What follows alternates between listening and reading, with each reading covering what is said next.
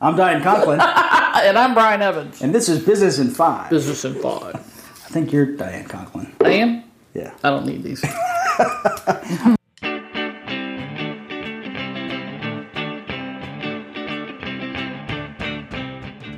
right.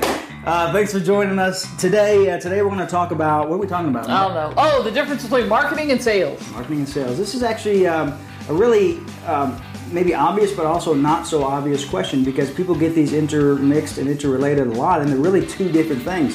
One of the clients that I had recently, they have a marketing department, but then their sales floor was always complaining that the marketing people never brought good leads, and the marketing people were always complaining that the sales people couldn't close. But the fact is, marketing and sales really is a marriage.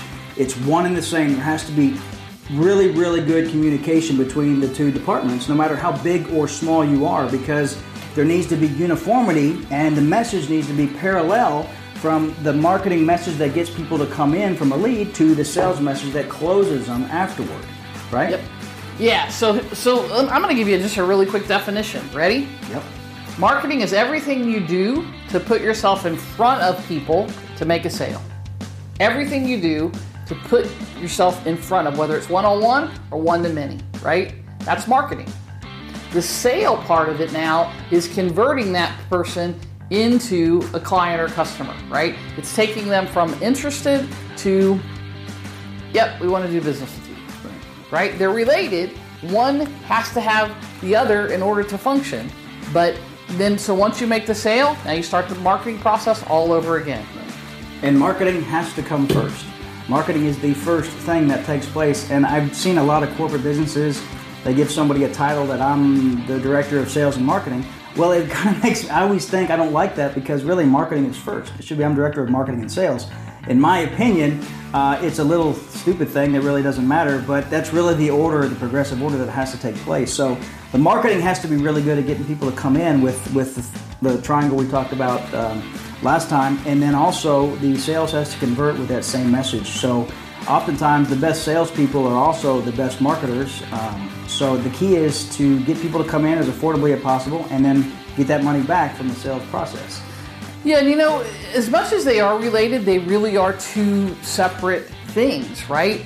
And there's a difference too between making a sale and someone buying, right? Sometimes people buy and you didn't have to do much to sell. But here's the thing, if that S word, that sales word, scares you a little bit, don't let it.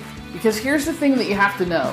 All you're doing when you're selling somebody something is helping them overcome a problem or a challenge. That's it. And that's how I had to think about it for a long time. And you really know how somebody feels about you if they're willing to give you money in exchange for what you're offering. So if you put your message in front of somebody, you might have a great product, but if you didn't have confidence when you're selling it to them, then that person didn't buy. So now you know how they feel about you. You didn't give them enough confidence to want to buy.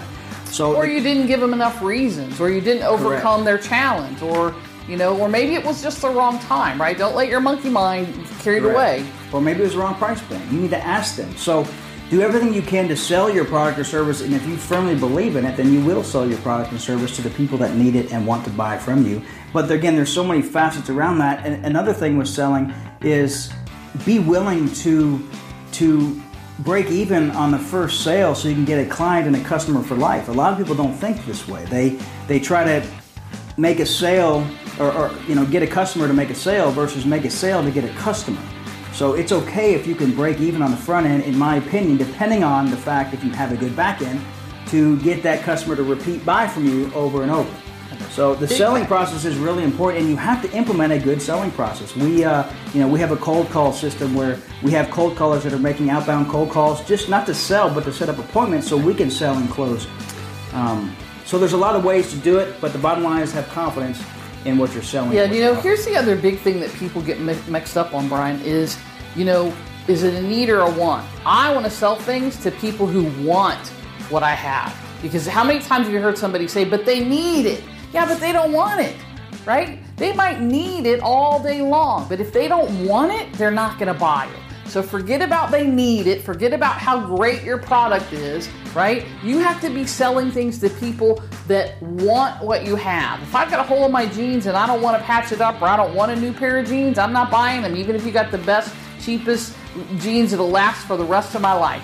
Yeah, and get feedback. Just because what you think is a way to sell it or market it doesn't mean that the customer's going to think that way too. Well, we out of time already. Business in 5. I'm Diane Conklin. I'm Brian Evans. That's it for today. See you.